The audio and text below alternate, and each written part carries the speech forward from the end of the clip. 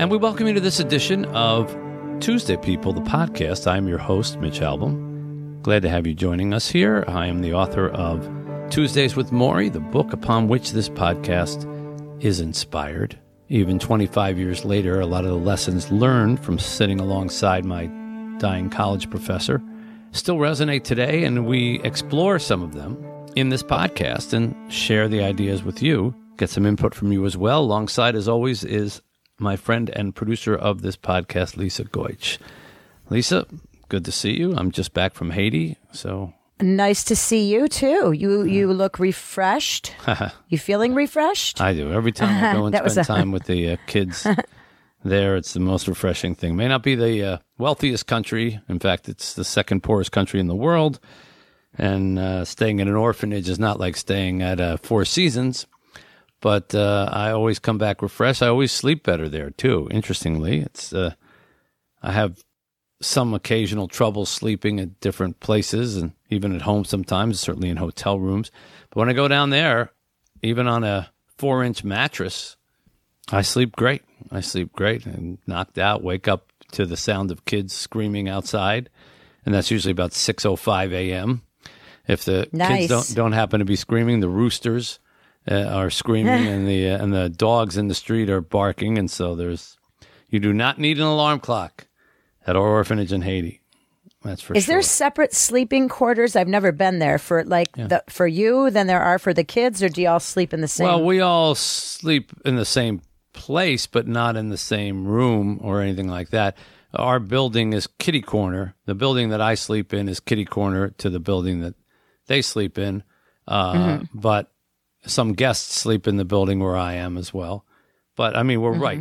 We're a stone's throw away. It's 10 yards away. It's not so you still can hear the laughter and the fun. Oh, yeah. I can hear everything. Yeah. Somebody yells out the window. I want to go there one day. Yeah. Somebody yells, we respond. So anyhow, it's a wonderful place. We want to find out more about what we do down there. You can always go to havefaithhaiti.org and see the entire history of our time at the orphanage and the kids and all the latest. And there's some very funny videos of whatever the latest things the kids are doing. Little Chica's brother, Chica, who I wrote about, our little girl from Finding Chica. So her baby brother is with us. And for some reason, we had spaghetti night, and one of the Italian volunteers down there got this music box out, big speakers, and started playing Mambo Italiano. I think the Dean Martin version. And Chica's brother, Moise, who is just the most playful kid and strong, just jumped up on the seat of the gazebo and started doing a dance to Mambo Italiano that I've never seen before. It was kind of the butt shake dance, but since he's 6 or 7 years old, it's just funny. It's just a funny dance, and he's smiling. And he's never heard the song before, but it's a great promo for Mambo Italiano if I wanted to release a music video. That is great. It sounds like he's got a little of Chica in him in his playfulness. Yeah. His playfulness and his showmanship. Yeah, he likes to be center stage. So anyhow, that's a wonderful place and a wonderful thing, and I'm always happy when I come back from there. Meanwhile, we're happy to talk to you today, and today I wanted to talk about sort of something that happened at the very, very beginning of Maury's story. And something that it just so happens in the past, about a week or two, there's been some bad news going about in members of my family or friends or circle of my community of people who have just gotten some bad news, most of it medical, bad reports or a bad MRI or a bad CAT scan or something like that. And it occurred to me that with all the things that we've talked about with Maury's situation, we haven't yet spoken about how to handle bad news, how to handle something that can really shake up your world. And of course, Maury went through this himself, getting a diagnosis of ALS. Now, this is appropriate whether we're talking about medical news or a job-related thing. You get fired, or you find out that you, after interviewing for all this time, you didn't get hired for something, or a court setback, something legal, some challenge. So it's not always just a medical report. But it was for Maury. And there are things that I think we can take from this as a blueprint for how to try to handle getting really bad news. Now, let's establish, I think it helps to find out sort of, and be honest with yourself, what kind of person are you when it comes to bad news? Are you, for example, Lisa, let me ask you, and by de facto asking you, ask everybody else. Uh-huh. Are you the kind of person that when there's potential for bad news, do you want to know right away, or do you want to delay it? No, I want to know right away. And I come from a family that doesn't tell us bad news. We just went through this recently. My dad is in the hospital right now. And my family, AKA my brother, has this strange thing about not telling any of us. So then he told me and he told my sister, but he was like, I couldn't tell my nieces, who, by the way, are like 40 years old and have children of their own. And one of them's an emergency room doctor. So yeah, not exactly kids. Yeah. So they don't find out about things for like a week later when the trouble's over and the person's already home. It's not their choice, but that's the choice that's given to them. I want to know right now. You would prefer to know. You want to know now.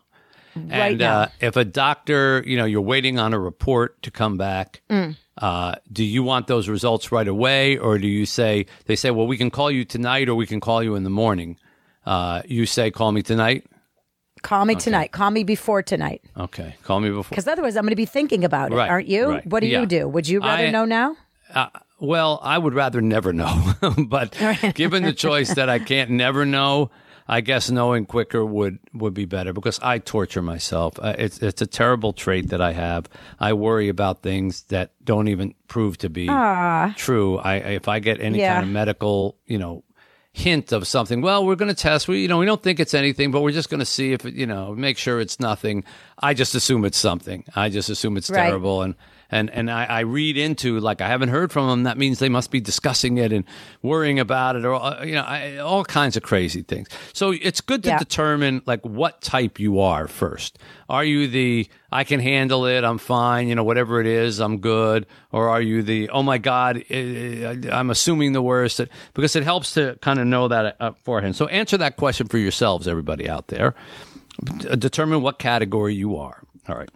Now, in Maury's case, he suspected that there might be something wrong because of some signs that he was getting early. And this is another thing you have to ask yourself. Are you the kind of person who pursues the bad news if you suspect that there might be something? And again, this is not just medical. What if you start getting signals at work that something might be happening? People aren't talking to you quite the same way.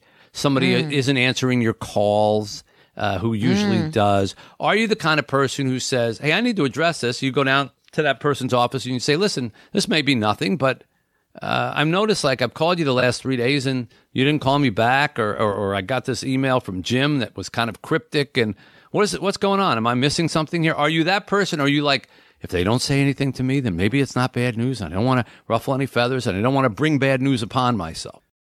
Which one are you in that category? Yeah, I am that I will confront somebody and ask them. But that is hard. Like, I don't know. That's worse than bad news about myself medically for some reason. I do not like people being mad at me. I'm working on a teen book right now called Are You Mad at Me? And it's for teen girls mostly, because that's a tough thing to go through for kids, friendships and weirdness, and I am bad at that. But I jump right in. Okay. You? Yeah, I usually do. I mean, I try to be patient at first, and I always say, well, maybe you're just overreacting, and let things play out. And sometimes that's smarter because you find out the person who wasn't calling you back, their plane got stuck in the Utah airport and their phone ran out and all those kinds of things. But yeah, I like to sort of get it out in the open. Maury had some telltale signs going physically, as you hear here from one of our very early discussions during the Tuesdays with Maury sessions. Anyway, I go see my doctor, and he got no sense that it's neurological. I had hundreds of tests, hundreds, dozens, to find out what's causing this. Till finally I got a muscle biopsy where they said it's something neurological, not muscular. He kept saying it's some kind of muscle disease. And then I got this EMG, they call it, electromyogram. I asked them to send me a copy of the results. So I knew before I saw the neurologist that I had a motor neuron disease. And I knew enough about that to know that that was serious. All right, so Maury had some indication. He had been sleeping badly. He had been walking badly. He had been tripping and stumbling and things, and that's what caused him to go to the doctor in the first place, and they started to narrow it down. Still, nobody had said to him, you have ALS. He hadn't heard that yet. And then he heard it inside a doctor's office. And this was him telling me his reaction to that. Were you in a doctor's office when this happened? No, I think in the doctor's office I was frozen. You know, really not. When he actually said the words? Yeah. And you didn't even say, so you didn't actually say anything to him at the time that he said it? You just were frozen? Yeah. Charlotte was with me. She heard it. Had you already read up on it? Did you know? No. I haven't read a lot. I've read some. I knew enough to know that it was fatal. I knew enough about Lou Gehrig since he was my day. And I remember his speech, you know, and all that sort of thing, which you probably know very well. Today I feel like luckiest man on the face of the earth. Yeah, well, I didn't say that. Yeah, he didn't say that. Very few people I know who actually have gotten ALS have said that. Hey, it's Kaylee Cuoco for Priceline. Ready to go to your happy place for a happy price? Well, why didn't you say so? Just download the Priceline app right now and save up to 60% on hotels. So whether it's Cousin Kevin's Kazoo Concert in Kansas City, go Kevin, or Becky's Bachelorette Bash in Bermuda, you never have to miss a trip ever again. So download the Priceline app today. Your savings are waiting. Go to your happy place for a happy price. Go to your happy price, Priceline. So there is that moment. Now, for Maury, it was ALS. For other people, it's that cancer word. It's just terrible. I don't think there's a worse word in the English language. I really don't, than cancer. It is the worst single word. There is never a time that it is used that it is not in the negative.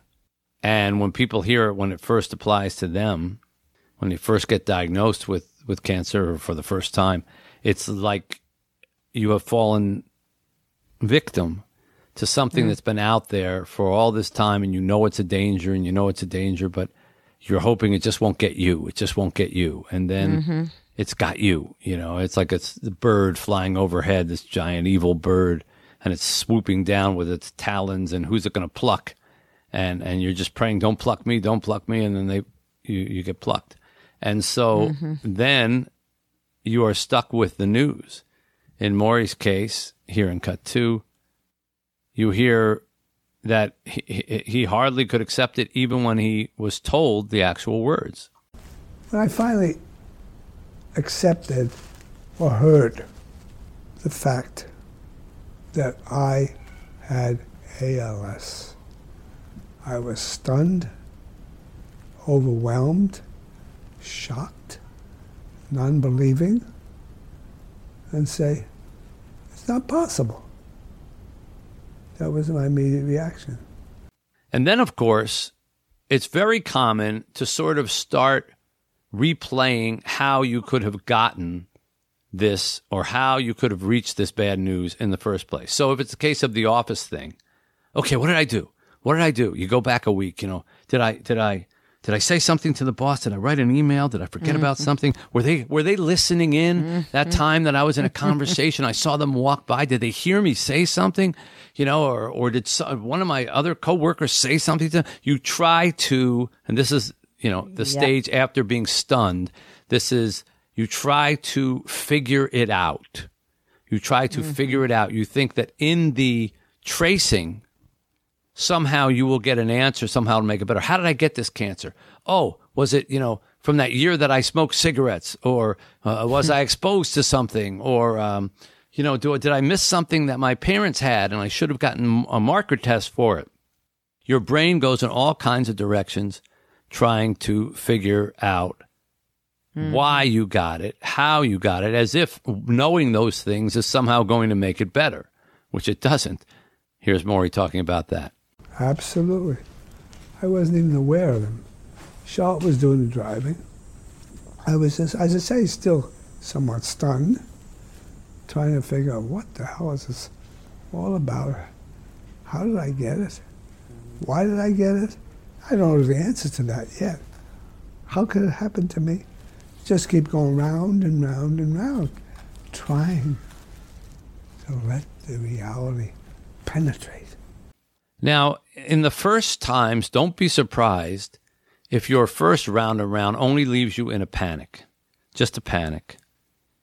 You would like to think that, okay, if I do this digging and get to the bottom of it, find out how I got this, then somehow I will have solved the equation. But these are not math problems.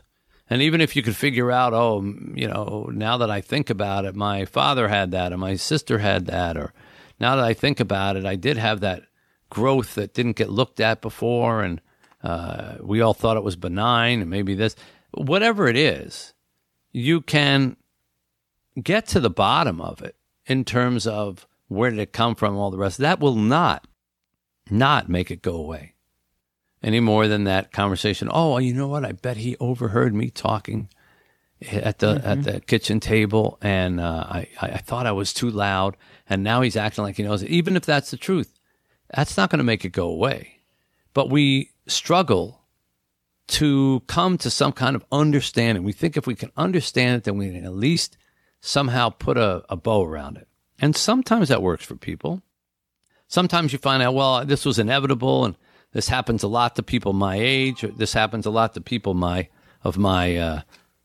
gender or my background or something like that. So in any case, you do the scrambling, you do the try to figuring around, and then you're going to find that you're going to need some time. No matter what it is, you're going to get, if it's like getting hit with a shovel, it takes a while to recover from that getting hit with a shovel hit, right? Yeah. As Maury says here in this cut. It doesn't penetrate right away. It takes time. And I knew that. So I just kept going over and over and over. Yes, yes, yes. It took a while to accept it. Not the first day, or even the first week. But I had to keep telling myself, that's who I am now. A disabled and a continually, progressively disabled person. Mm-hmm. And that's how I will be the rest of my life, physically, but not emotionally, and not psychologically, and not cognitively. See, now that last part is very important, because while it's kind of brutal to say, well, all right, I'm telling myself that's who I am now. I'm going to be disabled. I'm not going to be able to walk well again, or I'm not getting better from this physical thing, and I'm going to, in his case, just progressively get worse, which is just a horrible thing to have to recognize. It's one thing to say I'm in bad shape now. It's another thing to say, well, I'm in bad shape now, and I'm going to continue to get worse, and there's nothing that we're going to be able to do about it. That's why ALS is so insidious. But you notice that he found the thing that he can do. And that's the most important thing. When you're tumbling and you're falling and you feel like you've been pushed out of a plane and you're spinning around and you're grasping and trying to find something to grab onto. The thing you can grab onto is, what can you do about this? Mm-hmm. What can you do about the situation you have? Certain things are out of your control, and accepting that they're out of your control will be the fastest way that you'll be able to get past the fact that they're out of your control. So what he said he could do was not decay emotionally, psychologically, and cognitively. And that's exactly what Maury did. So even as his body began to betray him, and his body began to go downhill, he said, I can control this. I can be a certain kind of person. If I can't be the kind of person who goes running 50-yard dashes, if I can't be the kind of person who flies on planes anymore, then I'll be the kind of person who, and in his case, teaches. I'm going to teach about what it's like to die right up until the day I die. I'm going to be helpful to people. I'm going to be kind to people and sensitive to people. I'll use this to make me a better person. And in the time I have left, I will be that person. I'll get the chance to be that person. And that's what carried him through. He focused on what he could do in the situation. And whatever your bad news is, okay, let's go back to something less awful than ALS. Let's go back to that. You know, they were plotting against you at the office. And on Friday afternoon at 5:01, hey, Lisa, before you go, can you stop in? And you go into the office, and 15 minutes later, right, you don't have a job anymore. So what did they take from you? And you be realistic, like Maury was about. Well, they're taking my physical ability with ALS.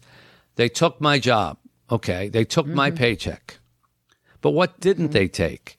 They didn't take your freedom. They didn't take your brain. They didn't take your ability to think of another spot. And so you immediately shift over to what you can do instead of what you lost. Okay, now I can look for a job in that field that I always thought maybe I wanted to get into, but I just didn't have the courage to quit the current job I have.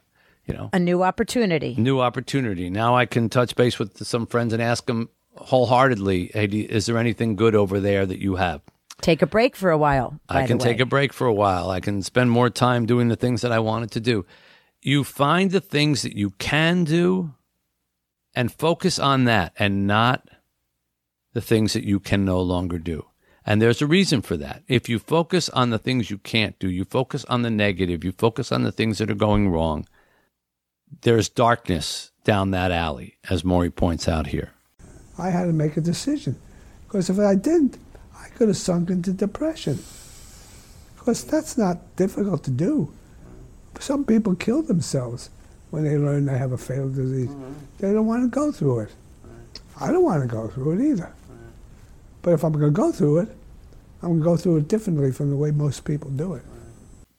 It's kind of ironic when he says that, and he's accurate. People get a fatal disease diagnosis, and then they kill themselves. And it's like, well, wait a minute.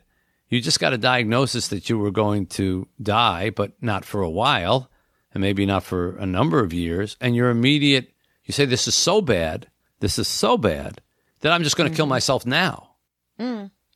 That's the opposite of what Maury was saying about, okay, whatever time I have left or whatever my new situation is, how do I make it better?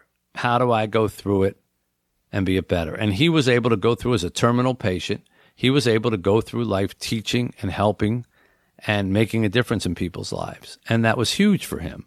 And he would later say to me, as months and years passed, that this was the biggest blessing in many ways that he had ever had in his life, because by knowing his time was really limited, not the kind of, we all know we're going to die, but nobody believes it thing, where, yeah, I know it's coming sometime soon, but I'm 78 and, I probably got another 5, 10, 15 years to go, and I'm just going to consider that. He was told, okay, no, you don't, but you do have a few more years, and these few more years, now that you realize you're not going to have forever, these few more years, you have an opportunity to make them something special, and that's what he did. He made them something special. And so that's an opportunity that doesn't always come, and you look at that as, okay, this is what I got for what I had to give up. Mm-hmm. But if you just hang on to what I had to give up, oh, I lost my job, I loved that job, now I'm never going to work in that place again, I made so much money, and now I'm never going to get that same paycheck again. You're only going to keep yourself from moving forward in the time that you have left, or the career time that you have left going forward. So that's the last sort of point, is to find what you can do, decide that you're not going to do what people do often, the worst case scenario people do. So when they get terminal illnesses, they kill themselves, or when they lose a job, they jump out the window. Or you're not going to do that. Because by not doing that, you're taking a stance. By saying, I'm not going to do the worst thing, you're saying, I'm going to fight it. I'm going to fight my own path. I'm going to have my own battle here. It may be shorter than I thought. It may be whatever, but I'm going to fight it. And in the fighting, you can start to rally and find a new part of yourself, whether it be finding that new job or going to a doctor or facing the music on that or facing life after a divorce or whatever the case may be. All of this is applicable to when you get that bad news. You get that pink slip, you get that letter from the lawyer, you get served a subpoena, you find out that x-ray that they're reading is not good news. All of that affords you an opportunity to try to grab hold of what time you have left. And all of us are on finite time, no matter what. So even if it's not a medical thing, we still are all on finite time. And you lose a job, you say, well, how many more years do I have working? What do I want to do? What kind of job do I want to do? I can't tell you how many people I've met whose second job, second careers, they're so much happier than their first. And I ask them, and they seem so happy frequently that I say, so how you've been doing this since you got out of school? No, they say, actually, believe it or not, I was a stockbroker for 20 years. I go, you're kidding me. This is so opposite of stockbroking. I know I was miserable, and I found this, and that's why they're so happy. Or no, believe it or not, I was in law enforcement for 20 years, and now I'm, making pizzas. I never knew I could be so happy. So frequently, you find when people say, now, they could have said after 40 years, 20 years on the job, damn it, I wasted 20 years being a police officer, and this was my calling. Why did I waste that time? I wasted 20 years on Wall Street, and I could have been working with kids. Why did I waste that time? But you can't lament that. You can't lament that time. You just look at the time that you have and say, how can I make the most of this? And part of your ability to make the most of it does come from the fact that you spent time in something that wasn't pleasant. So you might not be as fervent about working at it if you didn't know how much you hated the alternative. Exactly. And the same thing can be said for, even bad medical things. When you decide, okay, I'm really going to live, a lot and in the moment and do things I wanted to do because I don't know how much longer I have. If you didn't get that diagnosis, you never would have approached it that way. And then all of a sudden one day comes, you get hit by a truck, and as the truck's about to hit you, go, wait, I got all these things I got to do. Yeah. So even in that, there are sometimes some silver linings. So we don't wish anybody bad news ever. But in this life, bad news comes eventually about you, about somebody you love, and how you handle it will determine what the experience will be in the days, weeks, months, and years that follow. So hopefully there are some tips here in the way that Maury handled it, fighting it at first, being stunned, being frozen, all that, then arguing where did it come from, then looking into, trying to solve the thing, then taking a few days or a few weeks to try to really accept it, but ultimately saying, okay, I accept that this is going to happen, but I'm not going to give up this, this, and this, and then focusing on that this, this, and this that you're going to use to battle the bad circumstance. That's the best way to handle this bad news. So hopefully that helps. We will be back again very shortly to do this all over again. If you like what you heard, you can go to our website. Lisa, tell them all about that. You can go to WeTuesdayPeople.com, and everything is there. All the information you need to know. There's links there to our Facebook page and all of our other social media. And join our Facebook group, which is kind of my favorite thing here because we get to talk to all the people that listen to our show, and they always have great comments about our shows and insight and everything. So please come join us. And until we get an opportunity to speak with you again, on behalf of Lisa Goich, I am Mitch Albom saying, see you next Tuesday. Thank you for listening to Tuesday People. To be part of our conversation, join the Tuesday People community at WeTuesdayPeople.com. Subscribe to our podcast so you don't miss an episode, and share it with your friends. We look forward to having you with us every Tuesday because, after all, we're Tuesday People.